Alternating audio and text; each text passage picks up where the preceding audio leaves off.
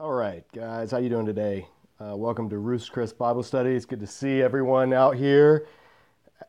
You may notice this is not Ruth's Chris. We're here at Disciple Dojo because I taught the lesson today.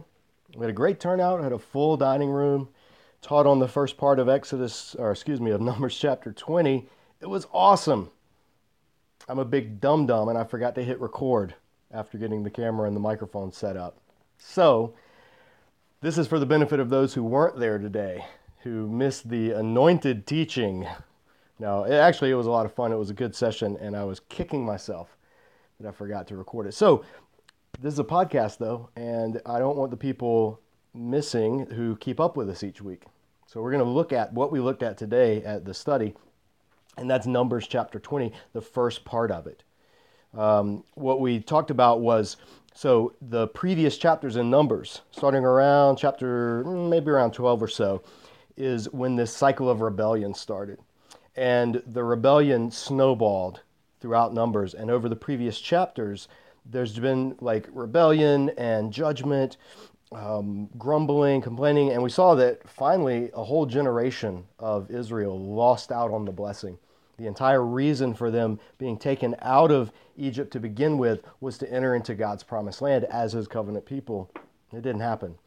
And so what we have now are the last remnants, the last vestiges of this group who've been taken out of Egypt and brought into the Holy Land. So the very last generation, the end of it. Now everything, chapter 20 begins, chapter 19 was the last of the preparation or the living before the 40 years of the wilderness. So between chapters 19 and 20, there's about 38 years pass, completely undocumented, undiscussed. Numbers doesn't really talk about the wandering in the wilderness that Israel did. It's all between chapters 19 and chapters 20. You move one line and boom, 38, almost 40 years have passed. So what we have in chapter 20 is coming to the end of that first generation who came out of the wilderness.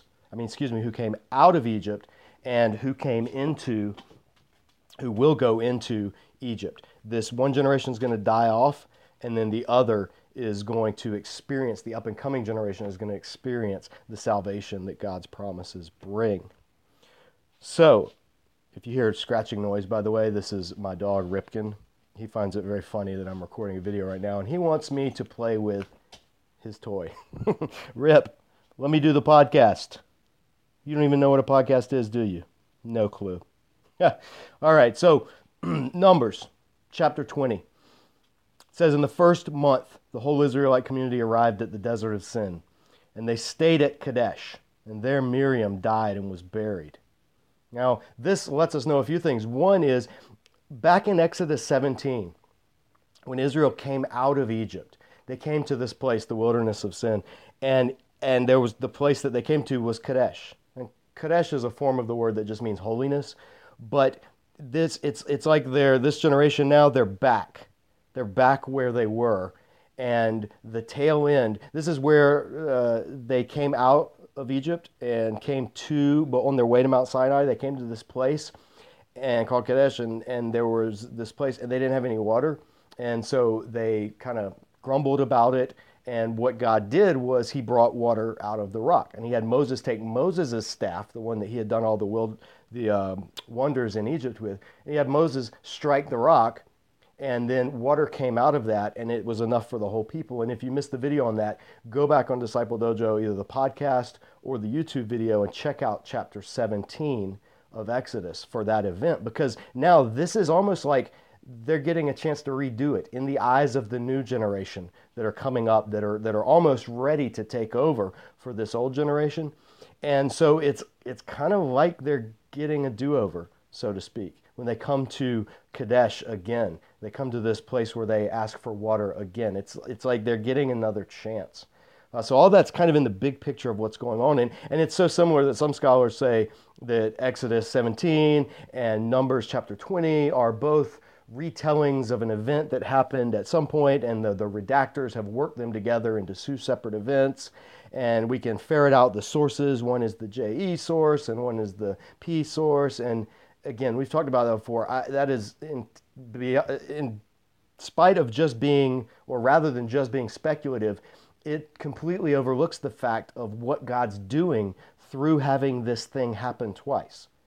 So where some critical scholars would see a doublet, theological readers can look and say, or what's much more likely is that this is happening again. There's a reason for it happening again. So it depends on what lenses you read Scripture through. If you read them through skeptical lenses that are always looking for contradictory sources, then you'll come up with all kinds of stuff. But if you read the text as it stands and believe that it is a text with authorial integrity, then you start to see other reasons for, rather than a clumsy redactor, for what's going on in this chapter. So we get to this first verse, and Miriam dies, and she was buried. And this is huge because Miriam kind of gets a bad rap. The last time we've heard of Miriam, she was complaining about Moses' dark-skinned wife. And so God did an ironic punishment with her and says, all right, you want white skin? Here you go. And so there's this whole incident where she has this skin infection that turns her white. And Moses cries out. He prays for to be healed and intercedes, and she is healed. And Miriam has gotten kind of the raw deal with that being the last thing that we really hear from her. Because prior to that, Miriam was pretty awesome. I mean, she was the one who rescued Moses. She was the one who made sure that the woman who nursed Moses would be his mother before he was weaned and taken off to live as a prince of Egypt. She is an integral part of his life. I mean, his entire life. And he's about 120 something, give or take, around this time. So this is the person he's been around forever. I mean, other than his 40-year stint when he fled Egypt after he killed the Egyptian and lived in the wilderness and got married, and that Miriam is a key, other than that, she's a key person in his life besides Aaron. So this chapter starts on a sad note. It's going to end on a sad note as well. But she dies and she's buried. So Miriam, one of the first leaders of that generation, dies off before she can see the promised land. And so after noting that, and Moses probably, mourning her, in a state of mourning. This is a time where he's probably at his lowest emotionally. And after 40 years of leading these people nowhere in the wilderness, Moses has probably had it. He's probably done with this by now. And so then we read in chapter 20, verse 2, it says, now there was no water for the community, and the people gathered in opposition to Moses and Aaron. They contended with, some NIV says quarrel, but the word is more of contend. It's like the word you'd use for bringing a lawsuit or just for opposing someone. So it's not just like quarrel, like there's more going on there. That's the noise for quarreling, by the way. They contended with Moses, and they said, if only we died when our brothers fell dead before the Lord. Why did you bring the Lord's community into this wilderness, that we and our livestock should die here? Why did you bring us up out of Egypt to this terrible place? It has no grain or figs, grapevines, or pomegranates, and there's no water to drink. So this is their complaint. Now at this point, this is 40 years. Moses has put up with this for 40 years. And it's almost like as the reader, we're supposed to immediately be on the side of Moses and against the people, thinking, again, after the previous, 8 chapters of this, now you're complaining again. Don't you remember what happened last time a group of you assembled against God's leadership and complained? Don't you remember the fire that fell or the plague that struck? That's what we're expected to read or hear as readers. That's kind of what you'd expect right now. And Moses and Aaron's response, Moses and Aaron went from the assembly to the entrance of the tent of meeting and fell face down. And the glory of the Lord appeared to them.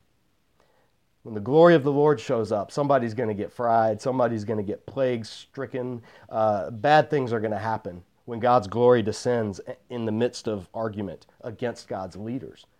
Everything in the narrative is getting us to expect that this is the end of this generation. They've finally done it. They've reached the last straw, and God's going to completely wipe them out because the new generation, it's been 40 years, the new generation is ready to take the land and ready to move, and all we're waiting for is this old generation to die out.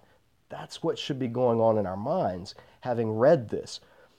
So God's response, and Moses' response, is not as surprising as God's response.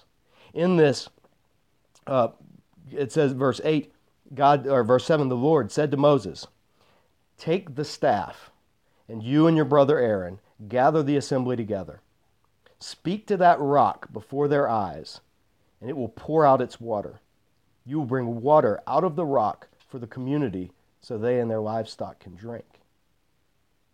Now, take the staff. Well, Moses' staff that he hit the rock with last time and it made water? No.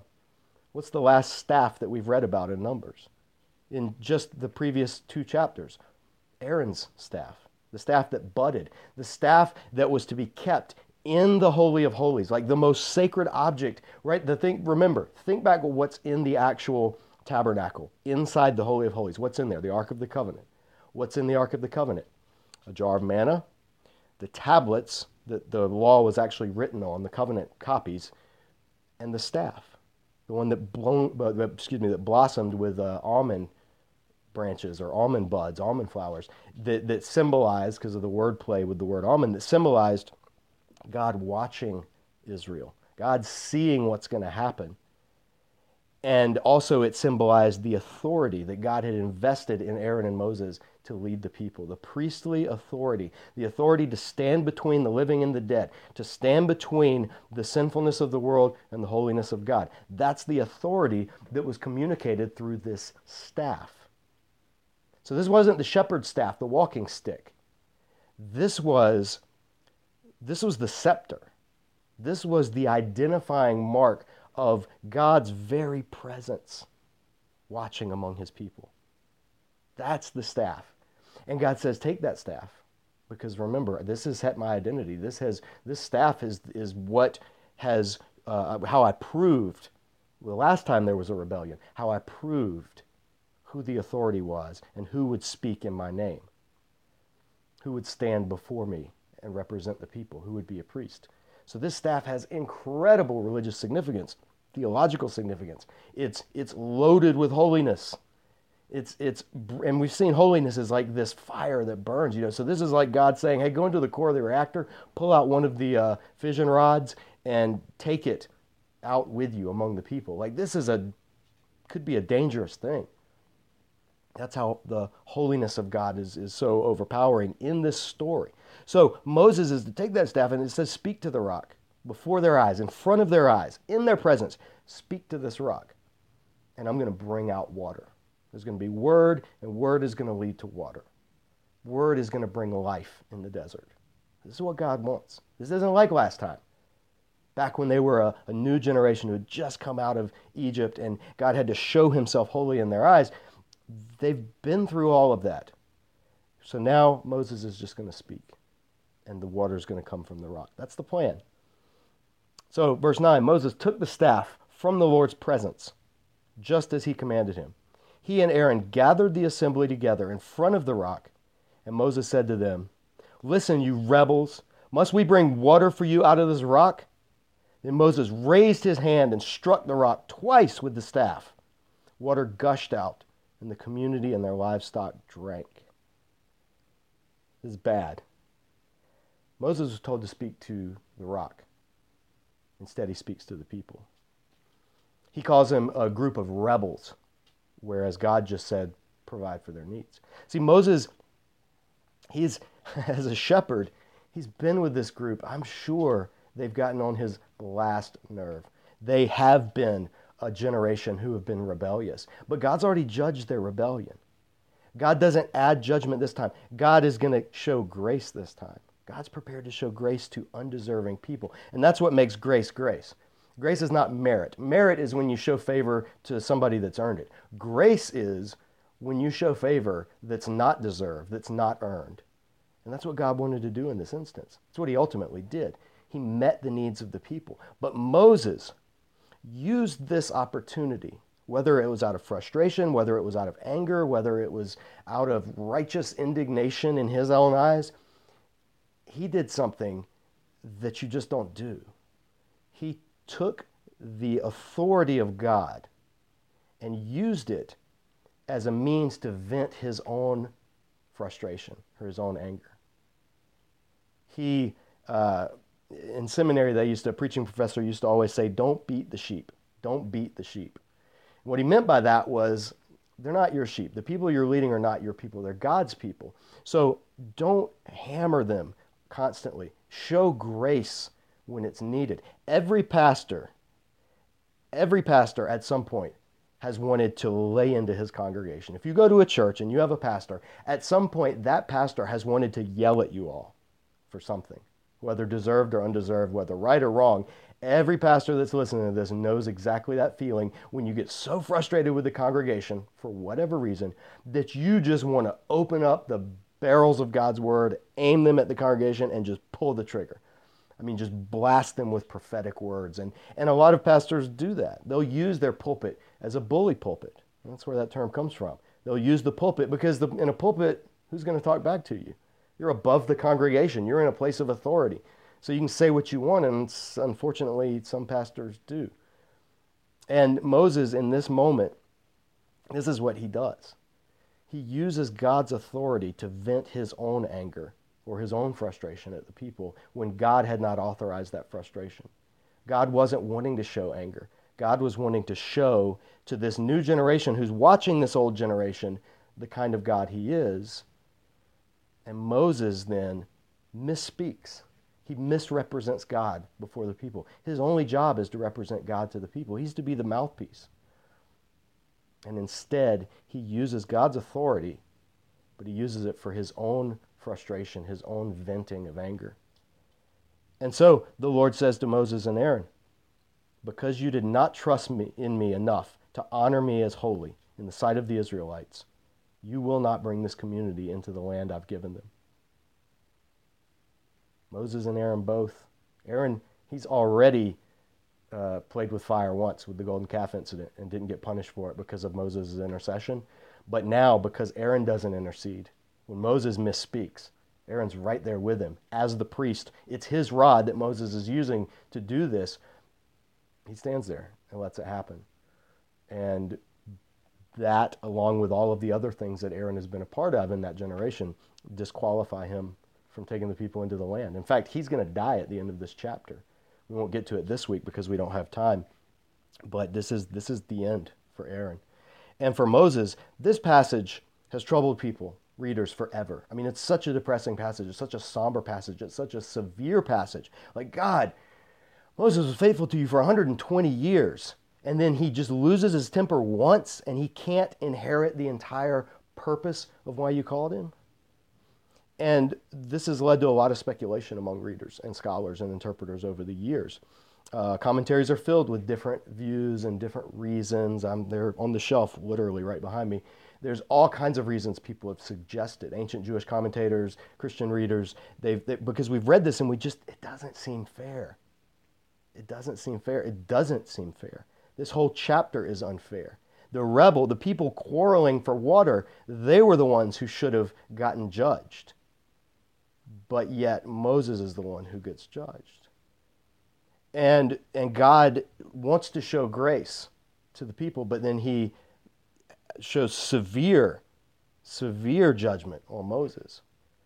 And so we're troubled by this. One of the things that pretty much every interpreter acknowledges is that this chapter is intentionally laconic, as they would say. That's just a fancy way of saying it leaves out a lot of stuff. And there's tradition among Jewish interpreters that it leaves out specifically the sin of Moses, like what exactly did Moses do that was called being unfaithful to me or misrepresenting me before the people? What exactly was it? The hitting the rock? Was it the yelling at the people? What was it? The passage doesn't tell us, and it's probably intentionally.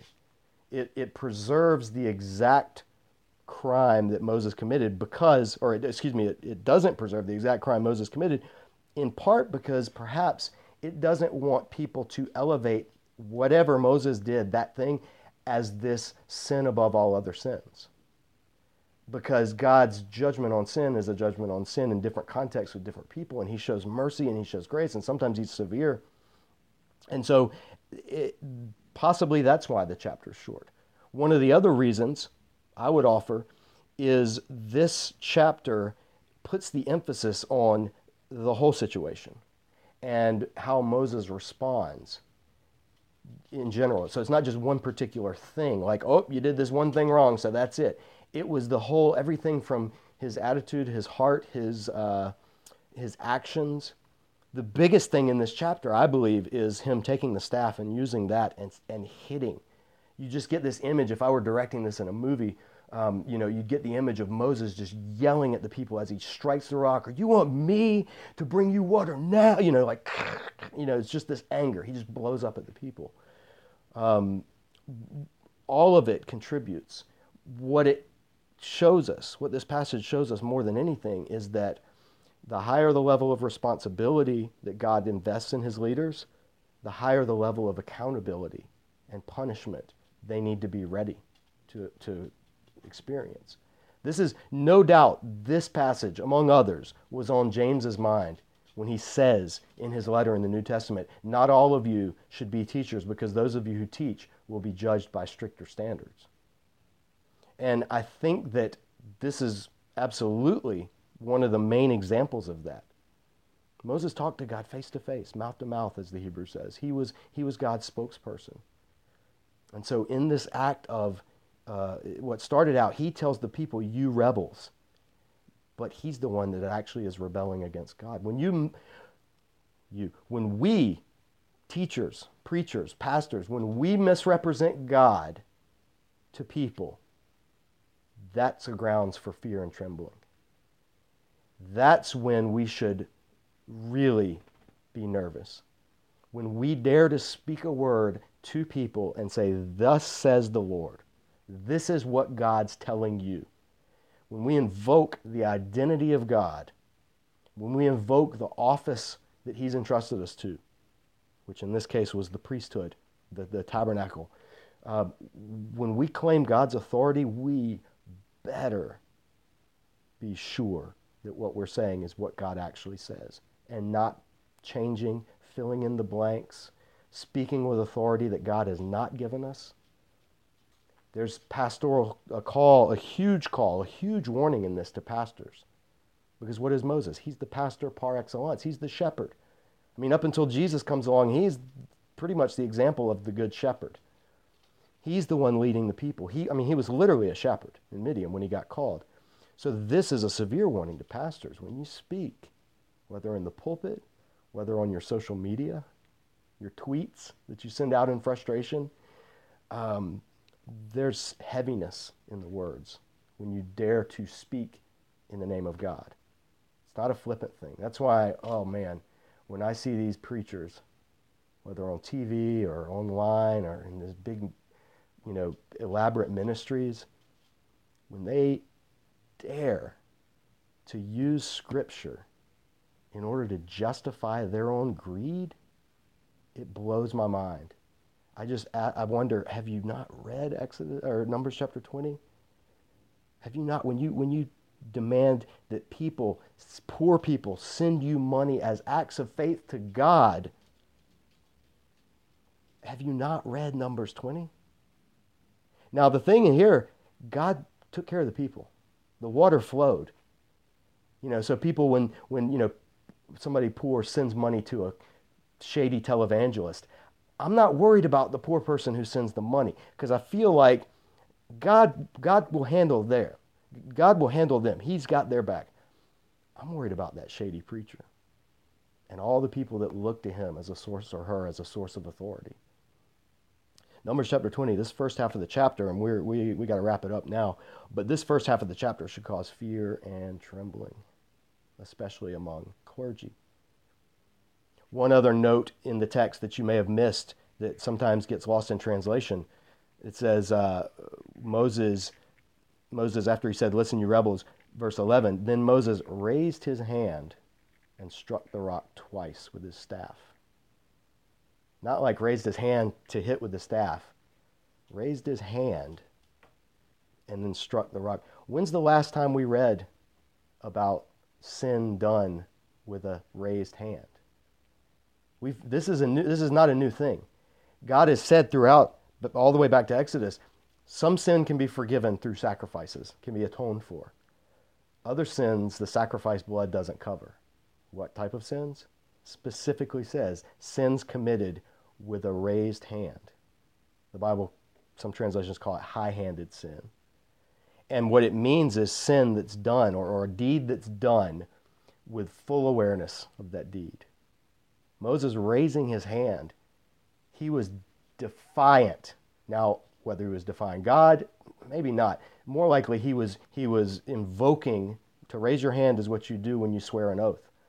And to say sin committed with uplifted hand was a way of saying sin that was done with the seriousness of an oath.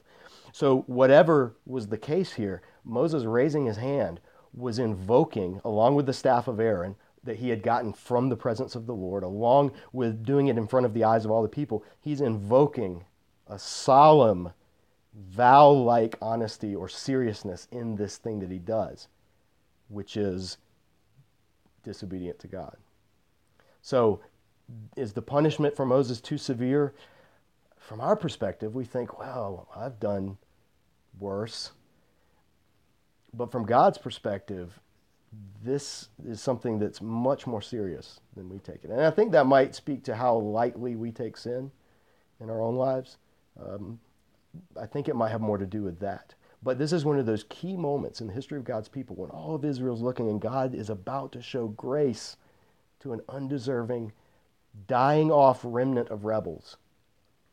And it's at that point that Moses actually takes over for God and does his own thing. And that's not what God wanted. And the consequences are Moses disqualified himself from being able to take the people into the land. And so it's a very sad chapter, first half of the chapter at least. And it's only going to get more sad because Aaron, again, is at the end of this chapter, he'll die. But we'll pick that up next week. Next week we'll be back at Ruth's Chris, and I'll remember to hit record. So you won't be watching my big talking head right here in my study. But keep that in mind, that this chapter, it's supposed to be an uncomfortable chapter. It's supposed to be a chapter filled that makes us ask questions. It should raise questions. We shouldn't try, oh, well, the reason Moses was excluded was blah, blah, blah. No, like, it should leave us with a sense of, really, God? After all this? That's the attitude that the text gives us, and it's what we should end with. So that's it. We'll see you next week. I would say there's seconds, grab some more. That's what I normally say at this time, but I have nothing. So, I'm here at my house, and my refrigerator is quite empty right now. So you're just going to have to deal with that. Feast on the word. That's all I can give you. See you next week, guys. Take care.